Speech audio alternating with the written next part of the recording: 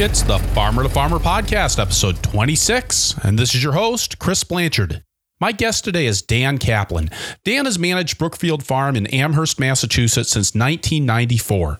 Brookfield Farm was one of the first CSAs in the United States and currently supports 525 shares of produce during the summer, plus an additional 200 shares in the wintertime.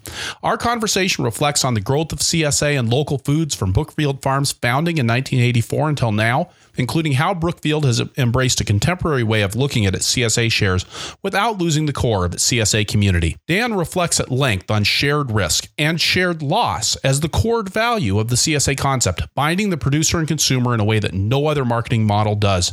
We also discuss Dan's popular crop planning spreadsheets and his aspiration to time travel. This one really got at what the Farmer to Farmer podcast is all about. You couldn't get a workshop on something like this. This is really something that came out of a conversation and some deep feelings that Dan holds, deep convictions about where he thinks the CSA model stands apart from everything else.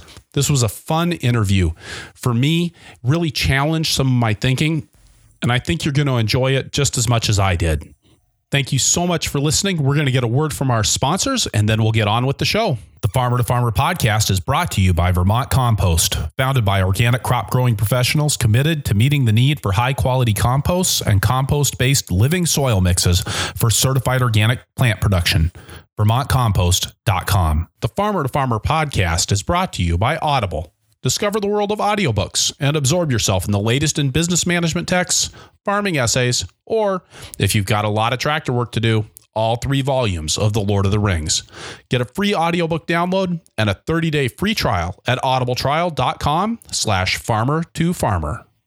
Dan Kaplan, welcome to the Farmer to Farmer podcast. Thanks for having me. It's really an honor, Dan. I mean, I don't know if you know this, but you're one of those farmers that I've been looking up to for more than half of my farming career, ever since I first saw you speak at I think it was an advanced organic market farming workshop that was put on in 1997 in Mellonville, New York. And you were there and talked about the in particular, the way you were doing your CSA distribution was really inspirational to me. And you really dug in and tackled some interesting work about irrigation, just on kind of some real nuts and bolts basics that nobody else was covering at that time. And I was like, wow, this guy's really cool.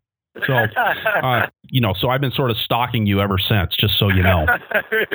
Well, I can remember meeting you quite a few times, and the feeling is mutual. Although it's always a little scary when somebody says they think something of me, because I don't know, been making this up so long, it's hard to feel very confident doing what I'm doing. But I've certainly been doing it a while. Isn't that the case? The longer you do it, the less confident you feel. It does seem that way. That seems to be my 50th birthday present. So Dan, tell us a little bit about Brookfield Farm there in Amherst, Massachusetts. You're the farm manager, right? Not the farm owner. That's right. I'm the farm manager because the farm is owned by a nonprofit 501c3 corporation that was set up way back in 1985, 84. And it was set up by a couple named Claire and Dave Fortier. And they had a dream that they would create a farm that would be I think they thought of it as like an island or an oasis that would be something that people would be able to look to as a model for sustainable agriculture. And I think they also hoped that it would be like a node of research and education for people using sustainable techniques. They were very interested in biodynamic agriculture. They were interested in all kinds of things that were related to Rudolf Steiner. They had helped to create the Waldorf School in Hadley, Massachusetts, nearby, and they preserved this piece of land with the express purpose of trying to create a farm that would be, a model for sustainable agriculture. And I'm the second manager of Brookfield Farm. There's no owner. There hasn't been an owner since Brookfield Farm became a 501c3 back in '85. And I'm the second farmer coming after Ian and Nikki Robb, who took it from just a blank field and turned it into the third CSA in the United States. And I got there in 1994. And at that point, the CSA had about 150 shareholders. And it was kind of in a transitional moment of, as CSAs were sort of waking up, and as organic food was waking up, and there started to be some local competition, and the original owners passed away, and I came in as a manager to help Nikki Robb continue the farm on. She was I believe in her 9th year at the farm, and I came on at that point. I've been there since 1994. So in 1994, 150 CSA members. You guys the farm had been operating as a CSA for how many years at that time? Well, I think the first year the farm took on CSA shareholders was 1986. They probably took on about 30 shareholders that were very connected, probably to the Waldorf School. That was kind of their cultural base. And by the time 1994 turned around, they had somewhere around 150, 160 shareholders, and they were, into the wider community at that point. They were probably cultivating about 10 acres of ground, and they had a small herd of beef cattle, and then at that point, other farms started popping up around that started making CSAs. And there were probably, by the time 94 turned around, I think there were probably about, I'm going to guess like 50 CSAs in the U.S., something along those lines. It was still pretty early in the whole thing, but it was definitely the second wave when people were seeing this as a viable marketing technique, and they weren't just like biodynamic purists getting into the whole thing, and they were trying to figure out a way to make this into a living. That's kind of where I came into the situation. And had you had a lot of farming experience before you took over management of the operation? I started after I got out of college. I was a Chinese history major, which is obviously a stepping stone. Good. Yeah. Puts me right in line to become an organic farmer. I decided that I would do some work in environmental issues. That seemed to be the place where I wanted to put my energy. I don't know exactly why I chose that, but I think it had something to do with being interested in things that would have more of a universal appeal as opposed to more of a parochial appeal. Unfortunately, I didn't have any science background, so I found myself on a 4-H ranch in California, the Elkis 4-H Ranch, where I was able to work for a little stipend, and I didn't have any debt coming out of college, and I also didn't have any money. And so I found myself on this farm that was going to teach kids about environmental education using farming as their basis. And I really enjoyed the education, but I really, really enjoyed the farm work. And after that, I continued on towards environmental ed with farming as a background. I worked at the Farm and Wilderness camps in Plymouth, Vermont, and then I worked eventually at Caretaker Farm, one of the pioneering organic farms in Williamstown, Massachusetts. Then I went back to Farm and Wilderness camps and became their vegetable grower for all their camps. And I met my wife, we got married, and we decided that we would pursue agriculture as a vocation. And before we settled down onto a farm, we wanted to do a little traveling, figuring we would never travel again. So we went to Europe and tried to do some farm traveling, and went to Germany and England and France and Switzerland and worked on farms and visited farms. And when we came back, we found ourselves working at the Temple Wilton Community Farm, one of the original CSAs in the U.S.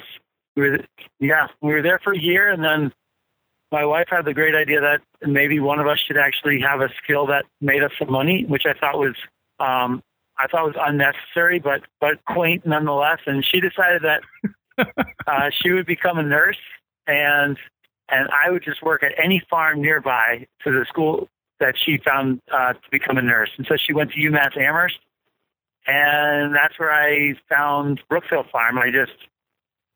Temple Wilton Farm was connected to Brookfield Farm. Both of them were biodynamic farms. Both of them were early adopters. Both of them were in the same kind of network. And the original farmers there had split up, and Nikki Robb was looking for a assistant manager. So I became their assistant manager. So I had about 6 or 7 years of farm/environmental education work under my belt before I got to Brookfield. And it was still kind of the Wild West. I mean, you could get a degree in sustainable agriculture at that point, maybe UMaine or something like that. It was a very, very rough idea, and there was still really no there was certified organic just starting, but it was really considered to be very out there. And and not really something that was a viable way to make a living. It was still considered to be pretty ridiculous. Well, and I remember looking for jobs on organic farms, for something more than just an apprenticeship or an internship back in, I think it would have been 1997. And just how little was out there even then. I mean, this is not what your path was not a common path at that time to say, I'm going to go work on an organic vegetable farm and actually make a living at it. Yeah. I mean, there was a great little publication that came out of the New England Small Farm Institute. It's called Willing Workers. It wasn't even WOOF. It was an American version of that. It was something to do with apprenticeships. And I remember there were about 12 options. And now when I go onto like the ATRA website, I'm just like blown away by how many, the exponential growth in this whole thing it's really humbling. It's also really exciting. It's also, it's just a big part of what's going on. But we were very much in a very different environment than we're in right now. And, it was a lot freer. Nobody was paying attention to us. But it was also very limited. Your options were very limited. And certainly the idea that you were going to make a living at this was very ridiculous, especially to the people who were doing this at the time. They really didn't think they were going to make a living either. That was almost a sellout idea. And we were just on that cusp of like the changeover from this is like a back to the land hippie thing to this is like a possibility to make a living at. So it was an interesting time, really vibrant time, I think, but very off the radar time. Well, and I think about coming into a traditional CSA farm at that time. When I say traditional CSA, I assume you guys had things like a core group and more of a community structure around the farm than what we oftentimes have in CSAs now, which is really, I like to call them customer subscription agriculture, where I mean, that's what my farm was. We sold shares of vegetables. You pay me money. I give you vegetables. Right. I write a newsletter. That's pretty much the extent of our relationship. I think if I remember right, Brookfield Farm had a much richer community around it. Well, I think all the original farms had a richer community around them in the sense that they were starting from scratch and they were trying to create some affinity groups with people who hadn't really come together over anything yet. So they were trying to go onto a blank slate. It was interesting that when I got to Brookfield, it was interesting to me that when I got to Brookfield, it was already the end of the first wave. Brookfield had already been around for 8-9 years, and a new farm had opened up in the valley called the Food Bank Farm, and they had a very different rationale for being, and they also had a different scale of operation, and they pushed the market in a very different way than had been pushed. And Brookfield found itself in a very big challenge before I even got there. So by the time I got there, they were, losing shareholders and having to argue about why their conception of their CSA was legitimate, given this new conception of a cheaper share, of something that had a little bit less time commitment, didn't require you to, or even think you were going to can vegetables or freeze vegetables or process them in any way. And so I represented a transitional moment for Brookfield.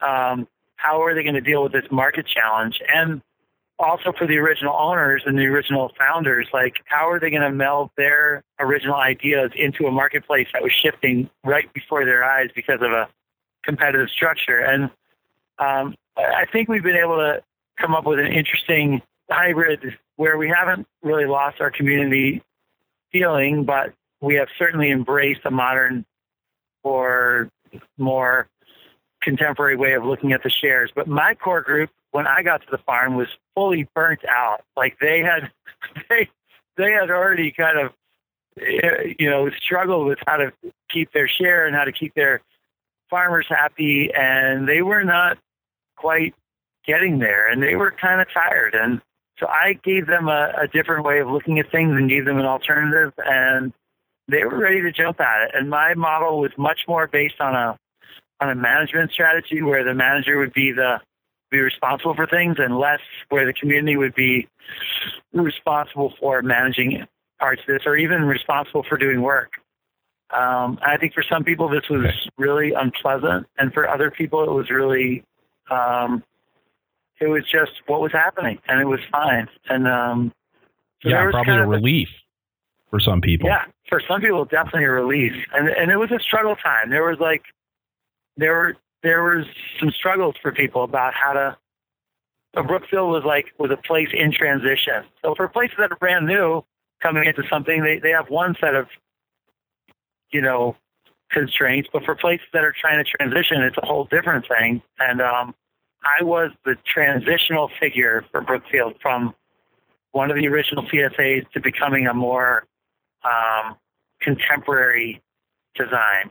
I still think that I represent a more traditional way of looking at things, and I think that's a good role that I like to play, of trying to remind people about what the strengths of CSAs were to begin with and why they became popular.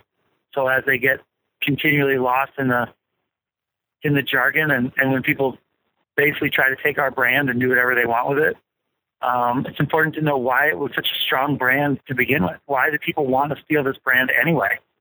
It's a really powerful impulse. And let's talk about that, because I think you've grown the farm a lot from 150 CSA members in 1994. I think you're up around, is it 575 CSA shares now? We sell about 525 shares a year, regular shares, and then in the winter we sell another 200. And so we grew from 150 some odd up to 400 in the first 7 or 8 years, maybe 5 or 6 years, and then we went to 500 by about 2002. So about within 8 years, we've gone to about 500 some odd shares, and we've stayed there except for adding this winter share. And that's been a number that I've been comfortable with, both from a standpoint of production and keeping our scale appropriate in terms of being able to use the tools that we have to actually make some money, but also not get so big that I stop being able to do the two things that I've tried to carve out for myself as a person and as a farmer, which is production involved in the day-to-day production of the farm and training my apprentices in how to be a manager. So those two things, I felt like if I had gotten any bigger, I would have lost at least one, if not both of those. And so we had a deliberate strategy to grow so that we would become efficient. And then we've tried to maintain a deliberate strategy to maintain. And it's been interesting. And I think it's been good, but it has its own set of issues involved in it. But I like the size that we're at. So when you talked earlier about those elements of a CSA that you're working hard to maintain, that now all of these other entities are trying to co-opt, whether it's a farm like mine trying to sell CSA shares that didn't really have the community aspect to them, or whether it's a home delivery service buying from a number of local farmers or even non-local farmers, packaging in a box and calling it a CSA share.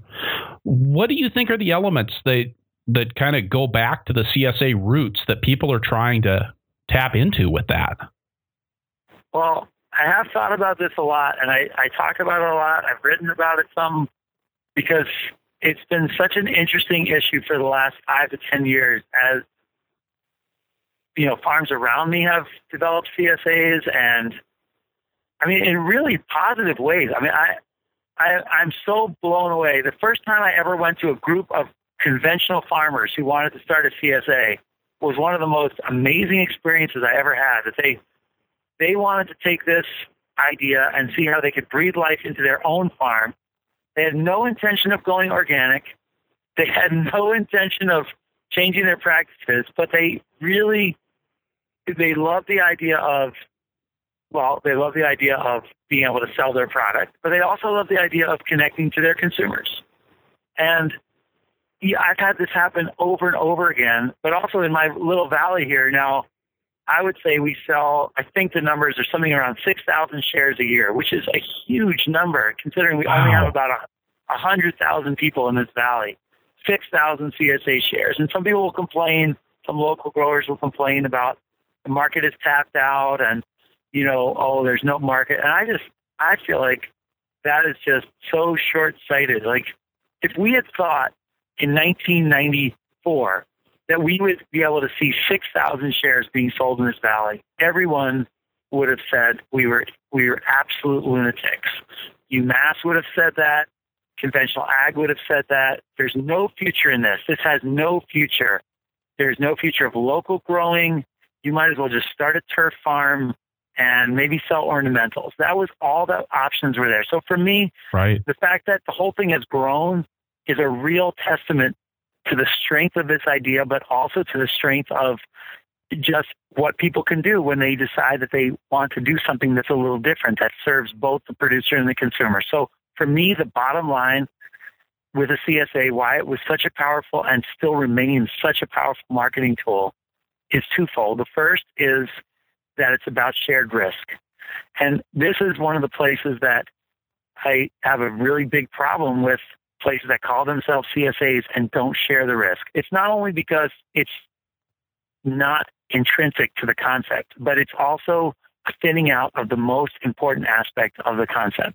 What shared risk does is it binds the consumer and the producer together into a unit that then becomes collaborators as opposed to, or cooperators, or whatever word you want to use, as opposed to competitors. And this is the great thing that happened with CSAs. This is where the capitalist market finds itself challenged.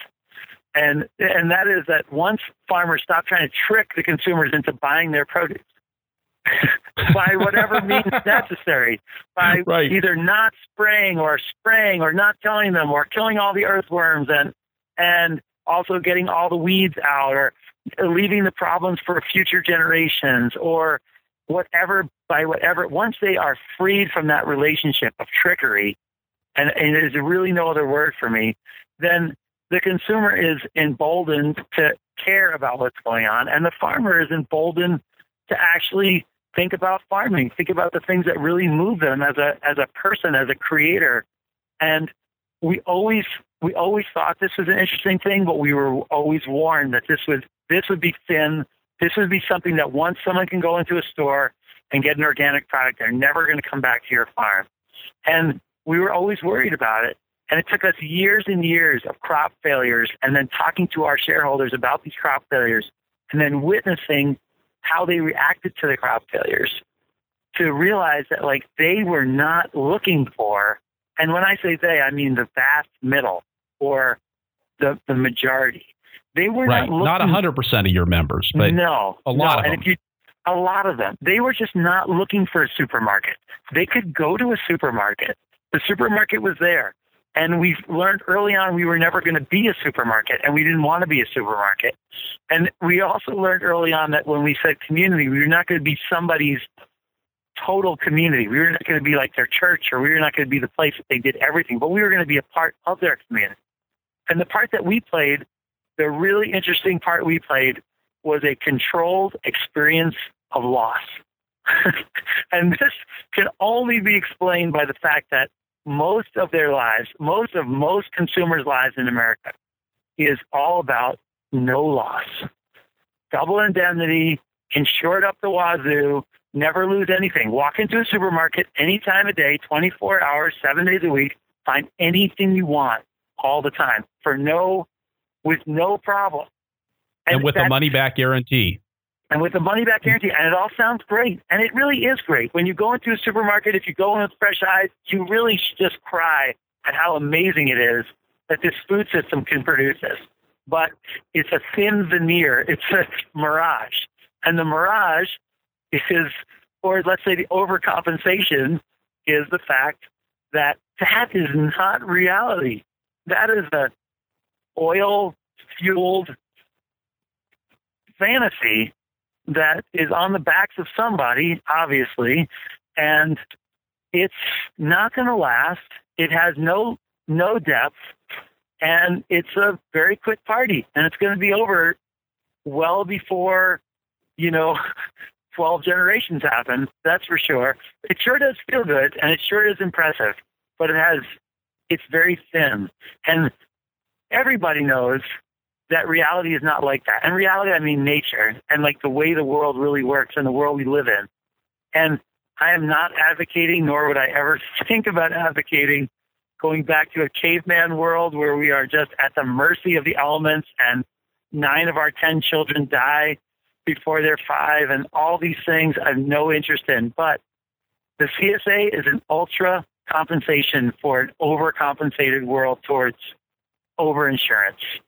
And that was what people wanted. That was what people were hungry for. That's what created a buy local movement. That's what created a CSA win-win situation for people. All of a sudden, they're like, my tomatoes get killed with a blight. I write a newsletter. I tell people, I'm really sorry. I did everything I could with these tomatoes, and then the lake blight came and killed all of them. And now these 14-year-old boys who just put this trellis up are going out and cutting them down, and we're not going to have any tomatoes this year. And we feel terrible. And I get little emails back from people saying, oh, Dan, don't feel so bad. We're behind you. We're behind you 100%. That's what we joined for. We're here for the long haul. We'll get tomatoes next year. All these things that come back, and you realize that, like, they want that. They want a different experience. And so to me, that's the main thing about a CSA. The biggest thing is the shared risk and what that does for people.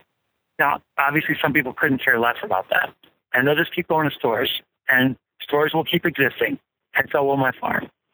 But that's been a really important thing for us to experience, and an important thing for us to bring forth for other people to be inspired by and create. And this is where, when the brand uses the word CSA and then takes all risk out, as far as I'm concerned, it's really their problem. They're going to have problems down the line. They are never going to be able to do what they are saying they're going to do. It's always been the same story. People say, "Oh, I'm going to pack your boxes in a custom way. So all you have to do is send me an internet listing and tell me exactly what you want, and I'll just pack it exactly right."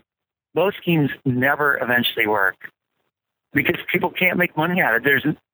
You can't serve people with that much service and charge this little money for it. You just can't do it. And if you charge them what it really costs you to do, then all of a sudden you're costing a lot more than a supermarket. And guess what? They're not interested either. So I don't think that as a CSA is inspiring or built to last in any way. But I'm sure that nothing failed like success, and people will continue to use the word CSA as long as it's popular and then do whatever they want with it. And that's okay too. I'm going to keep saying what I do, and my farm will have its little niche until such point that it doesn't need to exist anymore, and then we'll do something else. But that to me is the number one issue: shared risk. If I see a farm that doesn't have shared risk, for instance, when they lose their tomatoes, they go out and buy tomatoes and then fill them in the box. I feel sorry for them personally. Those people are not going to last. They are never going to last.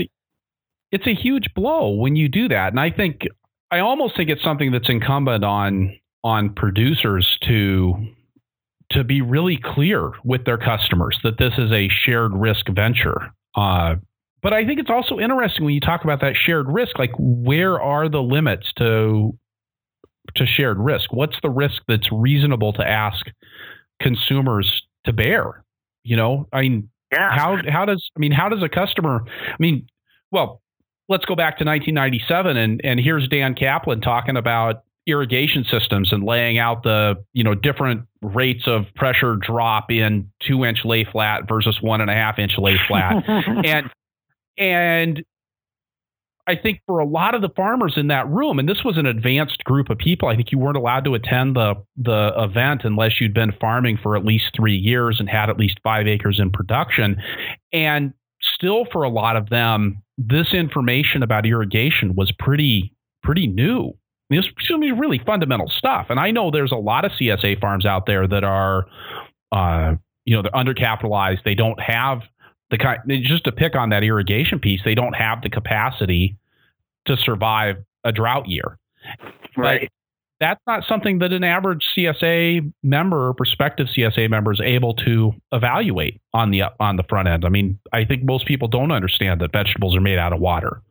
And so how do you balance out that shared risk? I mean, even something like losing your tomatoes, how many times should you spray them with copper sulfate before you say, I lost my tomatoes to late blight? Right. And these are all those are such interesting questions, and I think they've been with us a while, and they stay with us because, farming has a history in the United States of being non-organized. So like any attempt at making a standard for farmers, a farmers union or an organic farmers, like imagine if we had the bar association for farmers, and we had even as a thought experiment, you realize how impossible it is, because, part of farming's allure and part of its, just history is that it's the Wild West. It's one person and their experience with the natural world and how to coax food out of it. And so we resist any attempt to codify what we do. And so by definition, any term we use, whether it be CSA or certified organic, they're always going to be fraught with problems because they cut against this idea of the independent farmer, which is so important in our psyche for producers and for consumers. But I will say that I had no mercy whatsoever for farmers who don't figure out a way to succeed and then cry about it and complain about the marketplace not meeting them or them not being able to make the marketplace or their land isn't good enough. Like, there are certain constraints built into this marketplace, whether it be money or whether it be, what land will produce how many bushels per acre and how you're going to get into it, or how much you have to capitalize a farm that you can't just, I don't think you can just be all by yourself out there and just say like, well, we're just going to give everybody 40 pounds of kale a week and they better like it because it's nutritious. Like, if you don't meet the marketplace where they are, which is both from a nutritional standpoint, a psychological standpoint, an economic standpoint, if you don't meet them where they are and create a product that they both value, can afford, and really yearn after, then as an entrepreneur, which you are, you have a problem and you have to fix it. And if you don't fix it, then that's your problem. And I've always said that, when you go out of business in America, no one cares. No one cares at all. It's your responsibility as a business owner to care and to do the right thing. And so you need to do the things you need to do to get an edge. And I would have no mercy or no sympathy for another farmer who says, well, I tried to make it on 2 acres and I can't because you sell your produce for cheaper because you use mechanical cultivation and you have flat land. And I'll say, well, I apologize, but that's just what we can do. And you have to meet the market where it is, that it is a competitive marketplace. It's not a vacuum. That being said, I think there's still a certain amount of, I think there's still room for a person to have ethics and standards and bottom lines and concepts that I think are important. But I also think it's just, it's common sense, or it's, if you go ahead and try to market your farm as a CSA and you don't have shared risk, then you're shooting yourself in the foot. You're telling people that, you have a really great tool at your advantage, which is this idea of shared risk. And instead of using it, you're going out and just buying some more tomatoes and just constantly feeding this thing. It's not a very smart choice. You're just going to continue to feed people's imagination that they can get something for nothing. And I think even if you don't have that situation where you have to buy the tomatoes for your farm, even then you're still. And like what you said, I mean, you're selling yourself short. And it was, I mean, when I look back at my farm, I mean, it's one of the things that I think we really missed the boat on was not working on that community aspect and that shared risk aspect, because when we had flood years and we had divorce years, there wasn't a whole lot of understanding. There wasn't a whole lot of ability to communicate effectively about that because we hadn't really built the basis for people to understand that things were beyond our control and we were failing at certain things. And so there was a few people were like, well, gee, there's nothing in the box. And I'm like, yeah, that's 18 inches of rain will do that to you. It's going to happen. We didn't have that basis. And I actually remember the year that we had the first 18-inch 24-hour rainfall event that we had in 2007.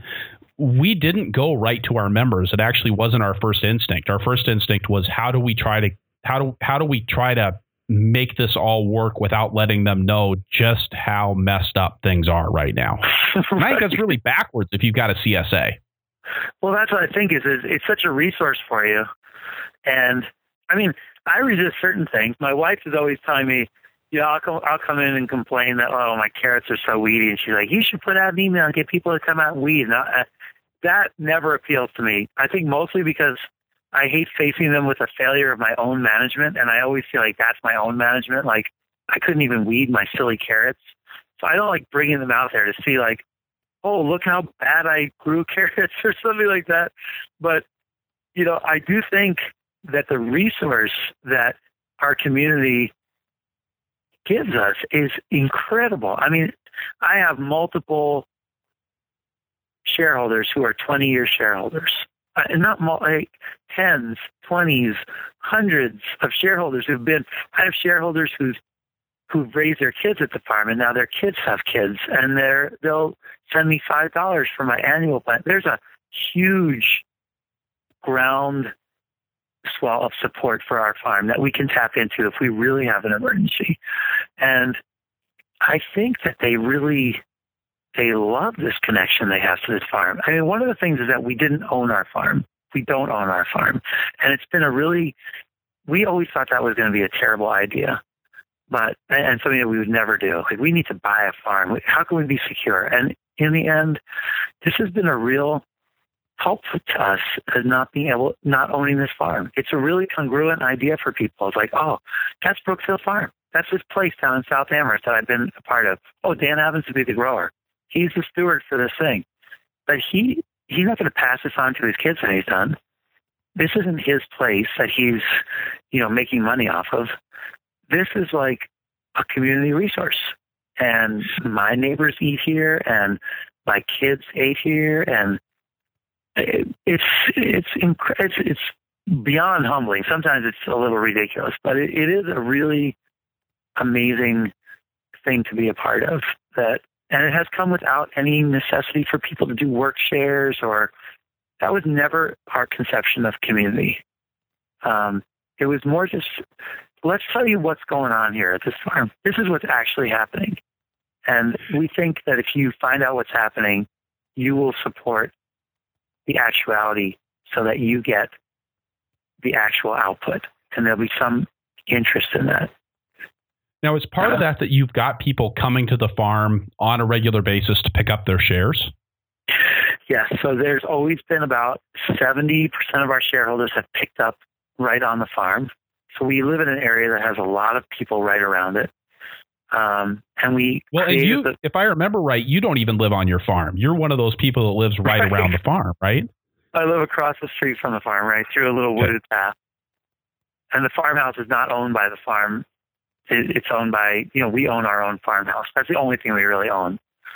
And no one sees it when they come to the farm. They don't see a farmhouse. They just see the barn. And so it feels like nobody's place and somebody's place and everyone's place, which is kind of an interesting thing. But yeah, we've never lived on the farms.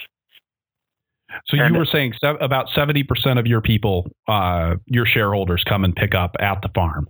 Right. And then the other 30% pick up in the Boston area, which we've set up distribution sites for remote distribution, and that's had its own different characteristic. We did that originally because people asked us in Boston to come out there and do that, and then we thought, well, as long as they're coming and picking up the produce, we can deliver it, and then we created more sites based on more people, and that eventually ballooned to about 180 shareholders, and now it's kind of dwindled, and that's the lowest growth area of our farm operation at this point. The on-farm thing remains very, very strong.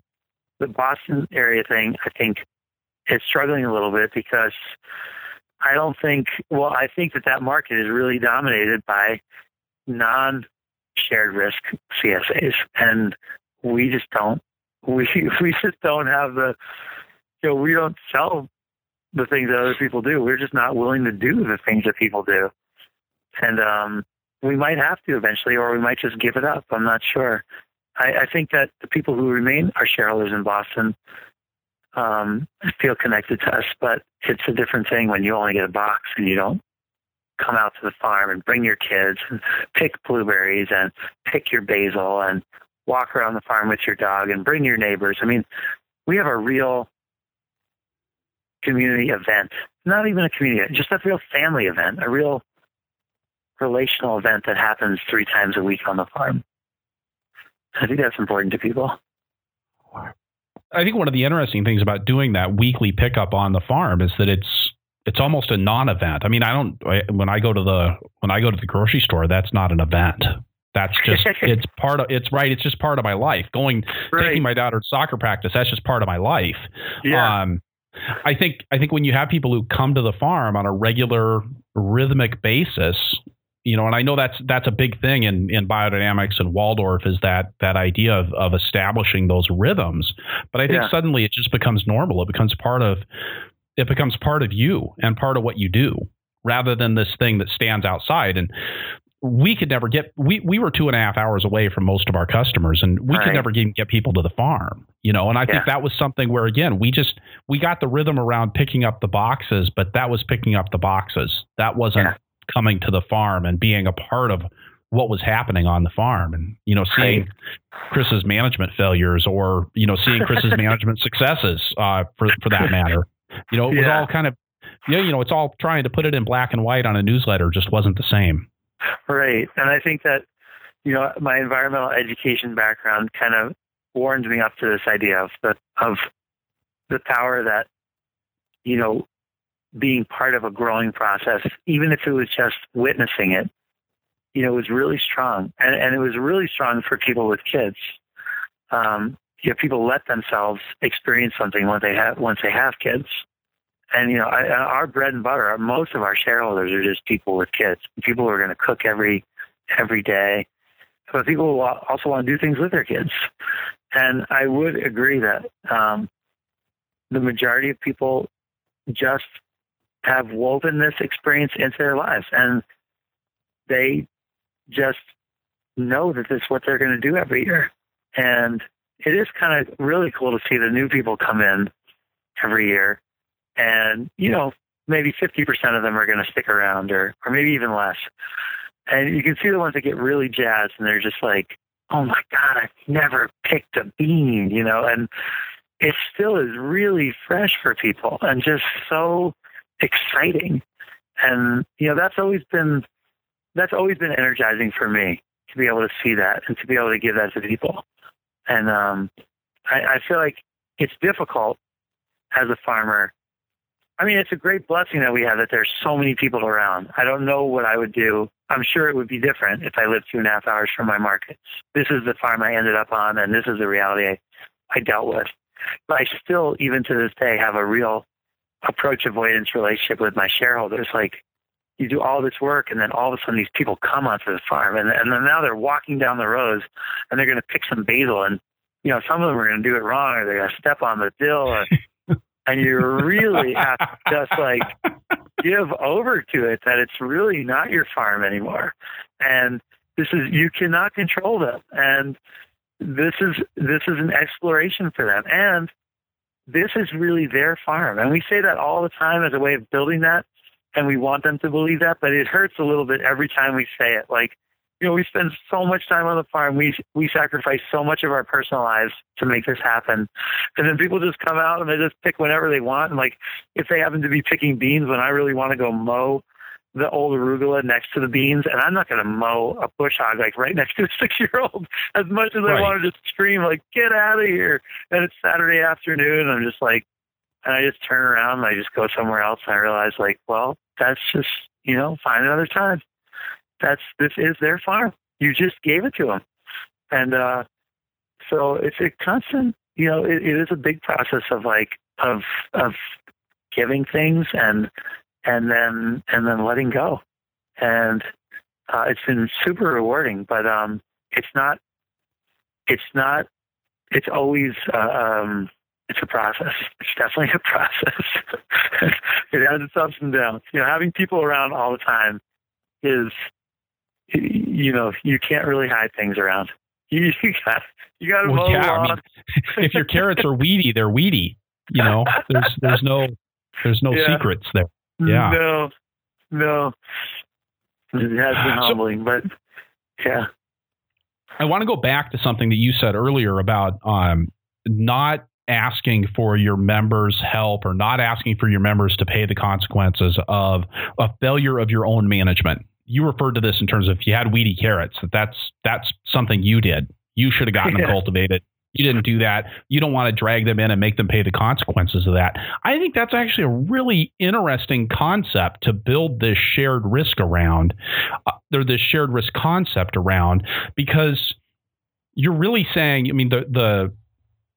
it does require you to have a certain amount of competence. It requires you to have a certain amount of equipment and even a certain amount of the right kind of land for growing vegetables before you're willing to ask people to share that risk. But once you've got all of those things in place and you've got the management expertise to do it, the risk that they're sharing is really, I think, different than what a lot of the younger, newer CSAs are actually asking people to share.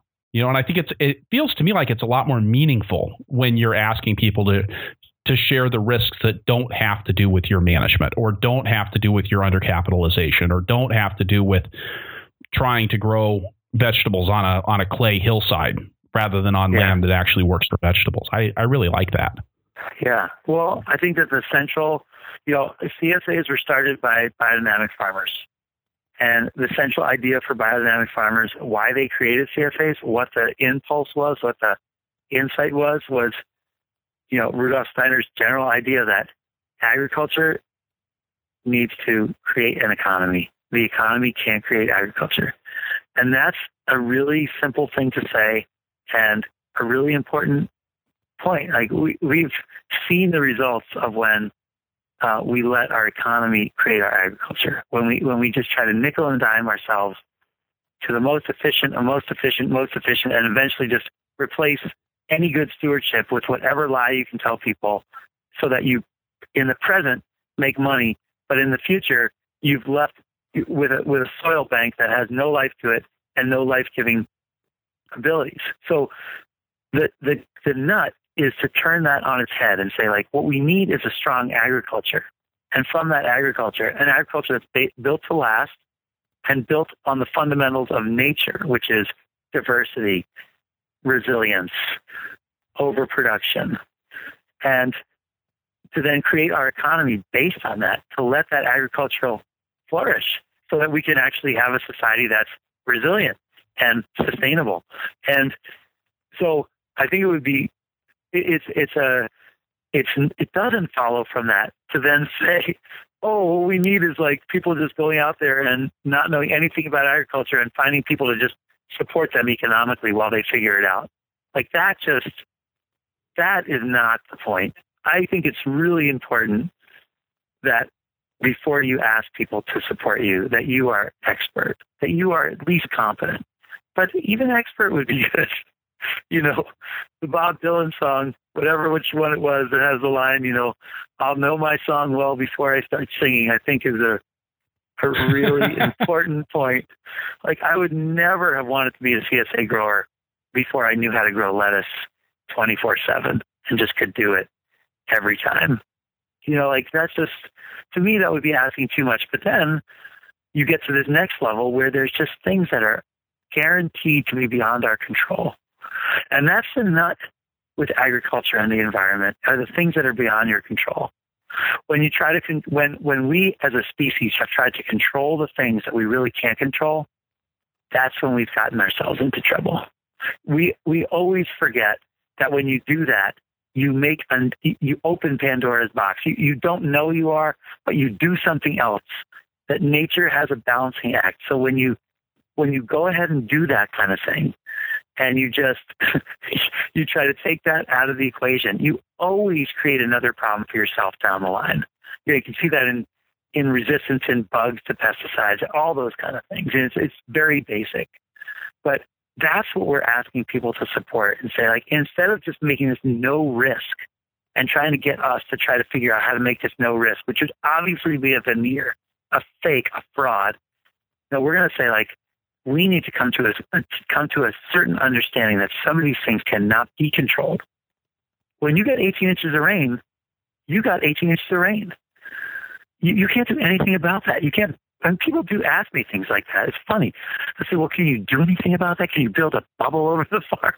And they really ask that. They really ask that. And I think they've become, I think whatever it is, we believe technology will get us out of whatever fix we have, whatever problem, whatever thing leads us to believe that. Yeah. But that's where we come together as a community to, like, and this is, as Americans, a really difficult thing for us. And this is where it's not just shared risk, it's shared loss. And as an older person than I was when I was younger, it's about, like, sometimes you're going to lose things. Sometimes you're going to be in pain. Sometimes things are going to die. And this is what we don't like as Americans. We don't like death. We don't like loss. We try to do everything we can to get rid of that. And that is our downfall. That is our Achilles heel. And we know that. We all deeply know that, which is why we joined CSA. We want a controlled experience of that. And boy, there's a whole political line that you could run down there. Wow. Yeah. And it's deep, and that's where it hits people very deep. And this whole farming thing, I got into it because it was an adventure. It was an exciting adventure. But quickly I found out that it holds a really deep place in American psyches, this whole farming idea, this whole food idea. And we've really witnessed this in the last 20 years, how much of a important part of people's lives this has become in a weird way. And it's just part of what makes us really American. It's part of what makes us really human, I think, also. No, I'm just convinced that the CSA has brought these two things together, this kind of iconic human beings related to nature and creating their own sustenance, and also coming to terms with the fact that, you can't engineer your way out of death. You just can't. You have. It's interesting to me that you talk about, farming as an adventure, because in a lot of ways, that's really what adventure is all about. It's all about risk, and it's all about the potential for failure. Absolutely. That's, when Hillary climbed Everest, it was not without risk. And Absolutely. It was full knowing that might not work. Yeah. So then the original and the American myth or ethos is the adventure of the man or the woman against all odds or whatever. And now this is the adventure of, it turns out, the adventure of trying to come to terms with a communal experience, which is so different. And I'm sure why everyone said CSAs would never work. They've been saying CSAs aren't going to work forever, because it just doesn't seem like Americans would do this. Why would they pay money for things that they're not going to get? Why would they buy futures in something that's not going to give them a huge dividend? I mean, even if we hit the jackpot as a CSA, what do you get? 10 extra pounds of tomatoes? Like, not that good. Can't eat anymore. You get a fruit fly outbreak in your kitchen, right? That's your bonus. I think they get I think what we get is the satisfaction of doing something and having it work, and it's exciting. Yeah. Dan, we're going to stop here for a moment for a word from our sponsors. The Farmer to Farmer podcast is sponsored by Vermont Compost. Vermont Compost potting soils are a really special product. I used Vermont's Compost Fort V as a blocking mix and potting soil for over 12 years on my farm, and we grew some great transplants with it. I mean, really great transplants year after year. At a time in the organic movement when we're seeing more and more companies jumping on the bandwagon, Vermont Compost is a reminder of the art and the craft of making potting soil. They mix an incredible diversity of ingredients into the compost that forms the basis of their potting soil, incorporating many kinds of manures along with plant materials and food waste to foster structure and aeration in the compost. I love that their Fort V mix even has chips of ocean blue granite in it and kelp for a little smell of the ocean. One thing I have always appreciated about Vermont Compost is their ability to put out a consistent, fantastic product year after year. And in something that's subject to as many variables as market farming, it's nice to have something that you can count on. VermontCompost.com. The Farmer to Farmer podcast is sponsored by Audible, where you can get a free audiobook when you sign up for a free 30-day trial at audibletrial.com/farmer to farmer. I've been a fan of spoken word media for as long as I can remember. I just love listening to ideas and stories, and I love the fact that I can listen while I'm getting something physical done. I've spent years of tractor time plugged into selections from Audible when I couldn't always make the time to read, and I love listening while I'm on the road, regardless of whether I'm doing deliveries or driving to visit a client. And it's so easy now that you probably carry an iDevice or Android with you just about everywhere you go. Audible has over 100,000 titles that you can choose from. I usually go for long ones, but I want to mention one short and powerful title that you can get for free with your trial. The 1 Minute Manager provides a suite of incredibly powerful personnel management tools that you can put to use right away on your farm. While the story it tells is based in the office, the tools for setting expectations, praising, and reprimanding are right on in any setting. Just go to audibletrial.com/farmer to farmer to get your free audiobook download. So Dan, I'd like to take a hard right turn here. And yeah. I mean, having talked a lot about CSA and the philosophy of CSA, how do you live that out on your farm? Let's talk about some of the production things that you're doing to encourage that diversity and that resilience in your own soil system there on the farm. Well, fundamentally our production system has been based on a connection between animal agriculture and horticulture, and creating spaces where animals can graze areas that were vegetable land, and then using animal manures to create compost, and then using that compost for our vegetable production. We think that has been a really important part of, just from a production standpoint, of building a healthy soil. And once we build a healthy soil, hopefully creating healthy plants. On top of that, just growing all these different crops and trying to be somewhat experimental in terms of varieties, but realizing that when we're growing 65, 70 different crops, if you're going to grow 2 or 3 varieties of each one, you're already getting up to a number that's becoming difficult to do. So I think fundamentally sticking with a very organic approach, a very biodynamic approach of mixing animals and horticulture, and then trying to come up with realistic solutions to the diverse farm so that we can manage the variables that are out there. So by that I mean, we really try to make sure that we have very specific crop targets, that we are yield targets that we're trying to meet for our shares. We try not to overproduce for these shares so that we, create this monster share that we have to then chase our tail for the rest of time, to try to come up with something that we can duplicate. And we try to not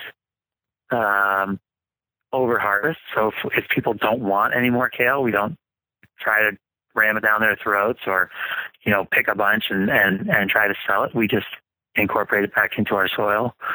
So we try to come up with a a nice mid-ground between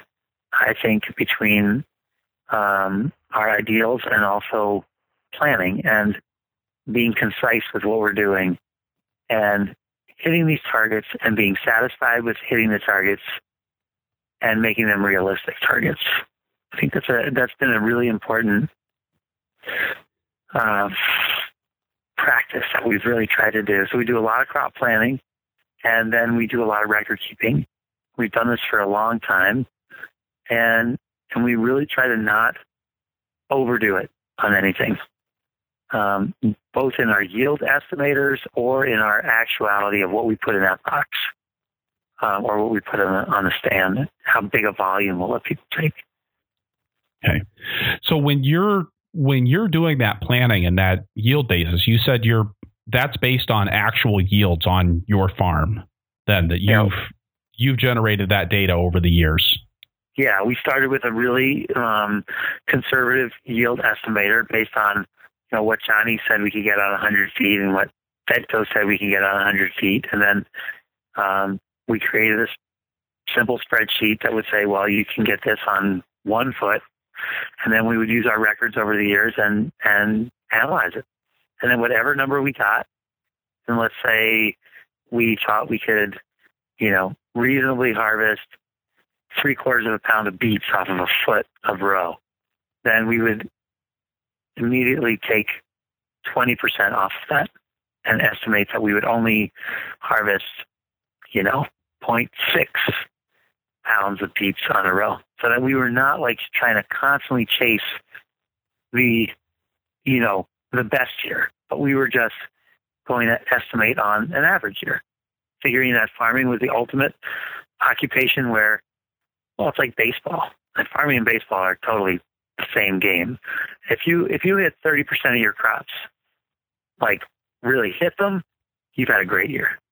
You've had a great year. If you put some good wood on that ball, and it's still got an out, but you put good wood on it for like 60% of them, you're doing good. You're doing really good. If you get 30% of your crops just are outs, well, just like whiffed, that's average, pretty average. So our yield estimators are all always 20% off the top, and okay. That's worked out well for us. And that's probably provided a really good basis for you to plan out your growth as well as the farm was increasing in size and as you were looking to sell more CSA shares. Definitely. It definitely really helped. It was a math problem, but it was just a math problem. We could reduce it to a math problem, and the math problem worked. It's all about record keeping and planning and doing them both every year. And it doesn't have to, we tried really hard not to overindulge our sense of data analysis and our sense of data collection. We really wanted to make it manageable. So we never figured out what does this bed of cauliflower produce? And what does this 1 row of carrots produce? We aggregated it all. What did we produce in carrots for the year? What is that? What did we harvest today in terms of lugs? Okay, we did 6 lugs, and each lug weighs 40 pounds, approximately. That's 240. Multiply it out by the end of the year, okay, we did 10,000 pounds of carrots. And how many row feet? Well, we did this many. So what's our yield? So that was also an important thing of just realizing how much data there was to collect out here, even if we did it that way, and to be happy with estimating. Estimating has been so important. And then I think it's one of those places where people let getting things exact actually get in the way of getting something that's good enough. Yeah. People are like, well, if it's just an estimate, then the value, it's got limited value. But I always feel like an estimate's it's certainly better than no data. To have something that's trends. Trends are more important to me than anything. And like you say, no data. So if you shoot too high and you can't collect any data, then you've really lost. The one guy who was a seed guy, he said, he had a line that I really liked. I think it was the analyzed variable improves. I thought that was great. Very succinct. Yeah. the analyzed variable can produce. And that's all we want to do. We just want to like do a little better every year at what we're doing. The longer we can stay in business, the better we will be at being in business, and the easier it's going to be in business. And then it's going to be easier to succeed. So let's just keep surviving. And yeah, the yield. So yeah, we've definitely been big subscribers to the idea that the perfect is the enemy of the good. Yeah, well, I think it's one of the really interesting things that you went and did then with the planning tools that you've got, because you've got this, in some ways, very elaborate way of, and I don't know if this is still the tool that you're using, but you used to even, I think you actually sold this record keeping system or this planning system that you had. So somebody could buy the spreadsheets that had all the formulas in them, and basically the instructions for laying things out in this spreadsheet, copying and pasting it to the next spreadsheet, sorting it this way, copying and pasting it to the next spreadsheet. And I always, there was a part of me that was like, whoa, that's really clunky. But there was also a part that I looked at and went, wow, that's really elegant, because you can lose a lot when you try to get to that next level of planning. When you try to get to something that's the one massive database that does absolutely everything that you need it to do. Yeah. Where I always thought I loved how yours was just this. It was a pretty basic. I mean, it was as simple. It was as complex as it needed to be, I guess, to get the job done. And it's an interesting process because I still do use this tool. I still sell this tool. I only sold it because people wanted it and because I used it. And I sold it for $25 just so people would understand that, like, it's not free. Nothing was free. And like, yeah, if you give me a little bit of money, it'll help me do something else. I've had many people take my request of like turning this into a database and a really big, very graphically interesting thing. I've seen some really great examples. The Ag Squared people talk to me. They have a really cool tool. There's this guy up in Vermont who showed me one last year that's based on the iPhone and has pictures associated with it. And all of them are really cool. They all have used my spreadsheets as a basis. And what they all like about my little spreadsheets is that they can see the logic behind it, and that it's a very simple little piece of logic. It's just like, okay, I have X number of people I want to feed. I want to feed them these crops. I want to figure out how many weeks I give them these crops, and these crops can grow this much in this much row feet, and this much row feet goes into this many beds, and this many beds goes into this many acres. So how many acres of carrots do I need to grow in order to fill 500 boxes of CSA shares 26 weeks or something along those lines? And it always has had like a real downside to it that, there's this copy paste thing. There's so many places for room for errors. But what it's helped me do is help me like concentrate on it for 1 week during the winter and just organize my thoughts and really think about it. And what's really weird about it is that 20 years later, I still sell 50 of them a year. Like, there's a new 50 people who decide they're going to put $25 into that, and maybe they're also going to do Ag Squared, and maybe they're also going to do something else. But this is like, just like something, it's pretty easy to get into. Like, if you get into Ag Squared, they have a great mapping tool. It's an amazing mapping tool. They have some great features to it. And then at some point I said, well, where's your seed calculator? Like, I mean, I say I want to grow, 10,000 rows, 10,000 feet of carrots. Like, how many pounds of carrots? And like, oh, we're going to put that in next year. And I was like, really? There's no seed calculator in there? Well, I do, I do some database design.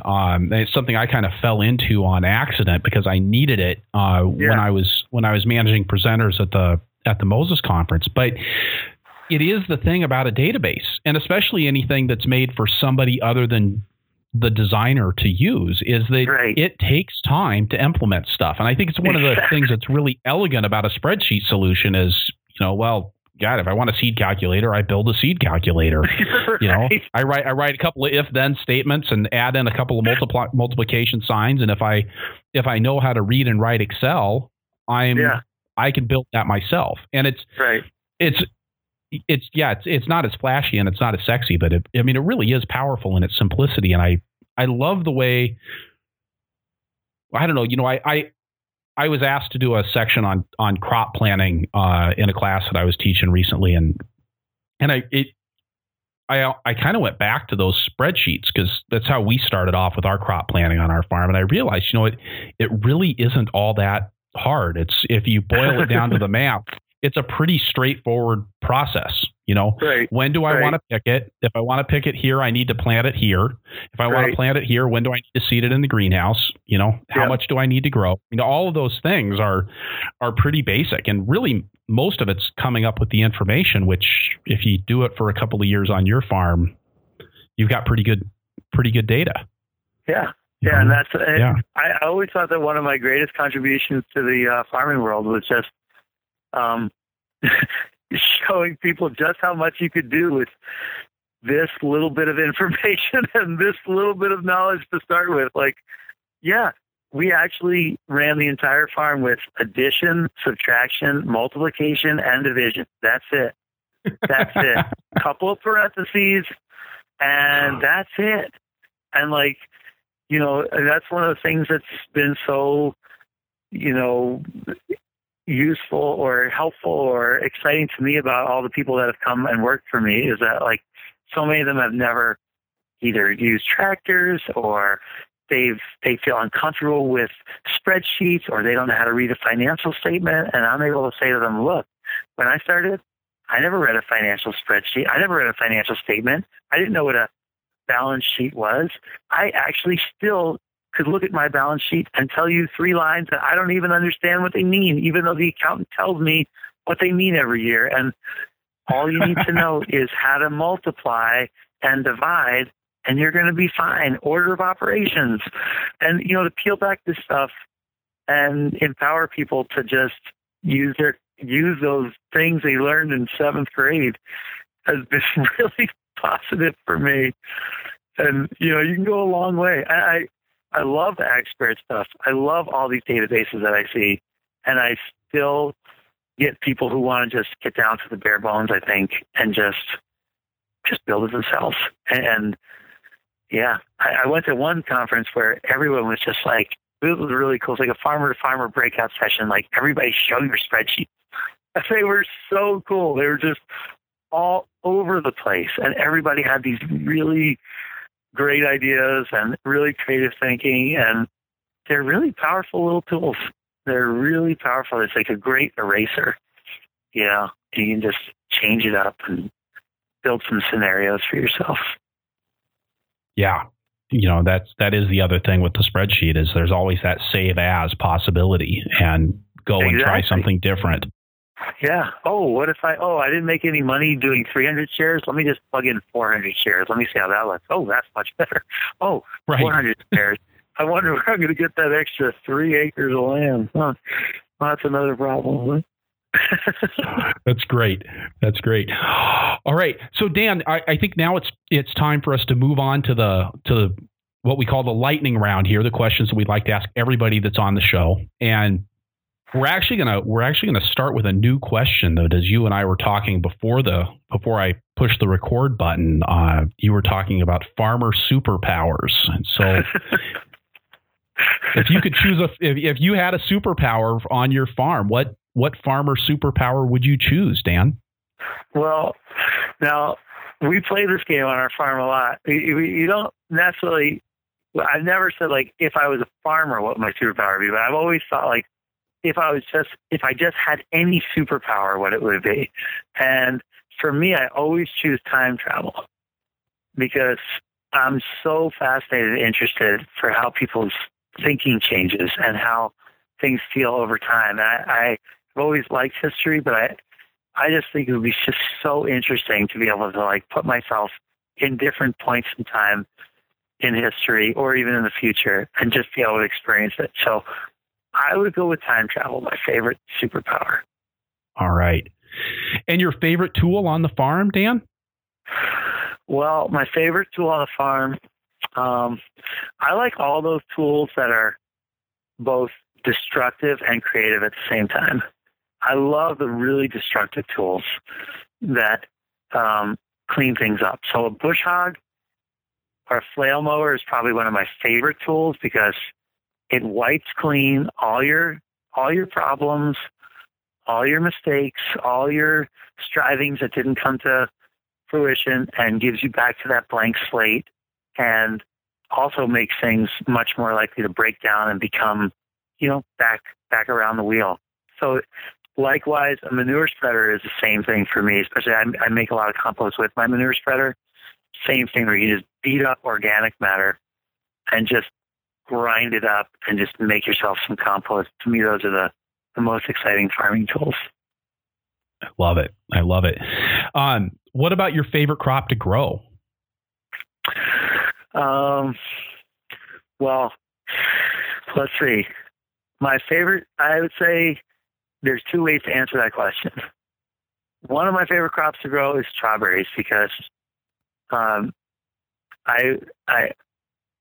can do almost anything out on my farm, and my soil is really ready to grow strawberries. Like 9 out of 10 years, I have great strawberries, and it seems like I can just do anything, and they just come up roses. And when people experience strawberries, I always thought when people have CSAs and they don't have strawberries, they're really missing an opportunity, because somebody once told me that the strawberries for the Native Americans was called the heartberries, and they open up people's hearts. They let people experience joy.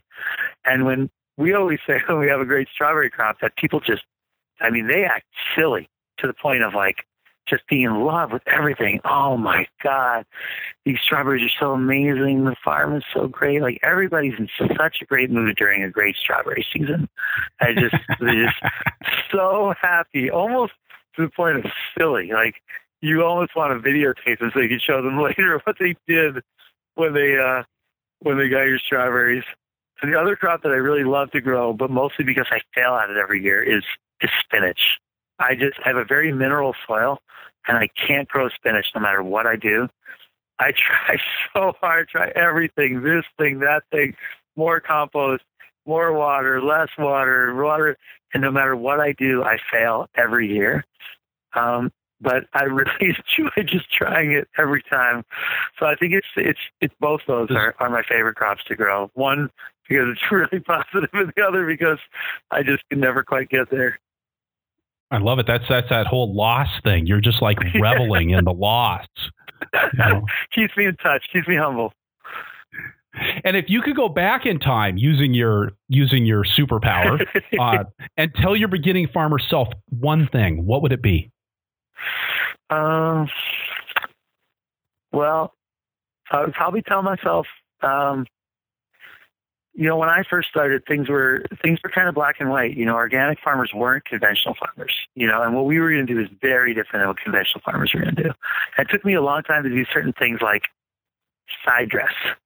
Because that was something that a conventional farmer would do. That's conventional farming, yeah.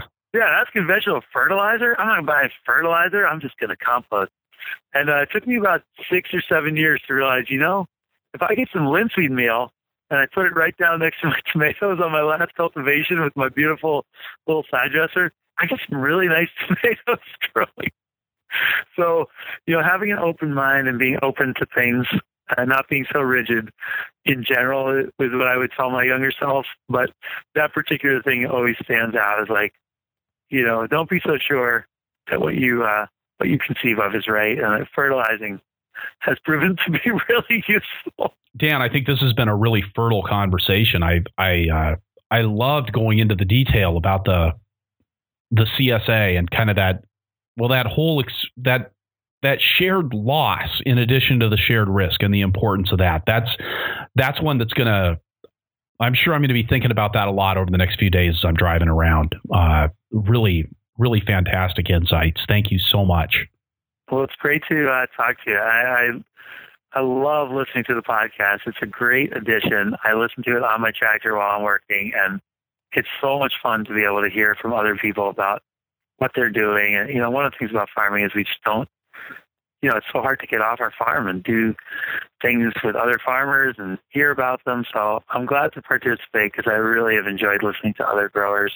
Glad to be part of it. Thank you so much, Dan. Yeah, thank you, Chris. Thanks for doing this. All right, so wrapping things up here, I'll say again that this is episode 26 of the Farmer to Farmer podcast, and that you can find the notes for this show at farmertofarmerpodcast.com by looking on the episodes page or just searching for Kaplan. That's Kaplan. We'll post a link there to the spreadsheets that Dan and I discussed towards the end of the show. If you enjoy the podcast, I think you would also enjoy my weekly email newsletter, The Flying Rutabaga. The Flying Rutabaga runs the gamut from practical templates for delegation to guidelines for watering transplants. You can sign up at farmertofarmerpodcast.com or purplepitchfork.com. It's worth noting that the show does take a substantial amount of time to produce and no small amount of money to keep on the air. Our sponsors, like Vermont Compost and Fertrell for this episode, and Osborne Seed Company, Second Cut Media, and Audible for previous shows, really support this work. Accessing their web pages through the show notes and sponsorship page on my website provides them with a way to measure your engagement. And of course, so does mentioning that you hear their ad on the Farmer to Farmer podcast. And one more thing, if you've hung on this long, I'd like to know what questions you, my listener, have that my guest or I might be able to answer in the podcast. Please let me know on Facebook at Purple Pitchfork or use the contact page on farmertofarmerpodcast.com. Anything about farming and farm life is fair game, and if you want to be anonymous, just let me know and I won't mention your name on air. If we choose your question to use on air, I'll even send you a Farmer to Farmer podcast mug. Keep weathering the weather, be safe out there, and keep the tractor running.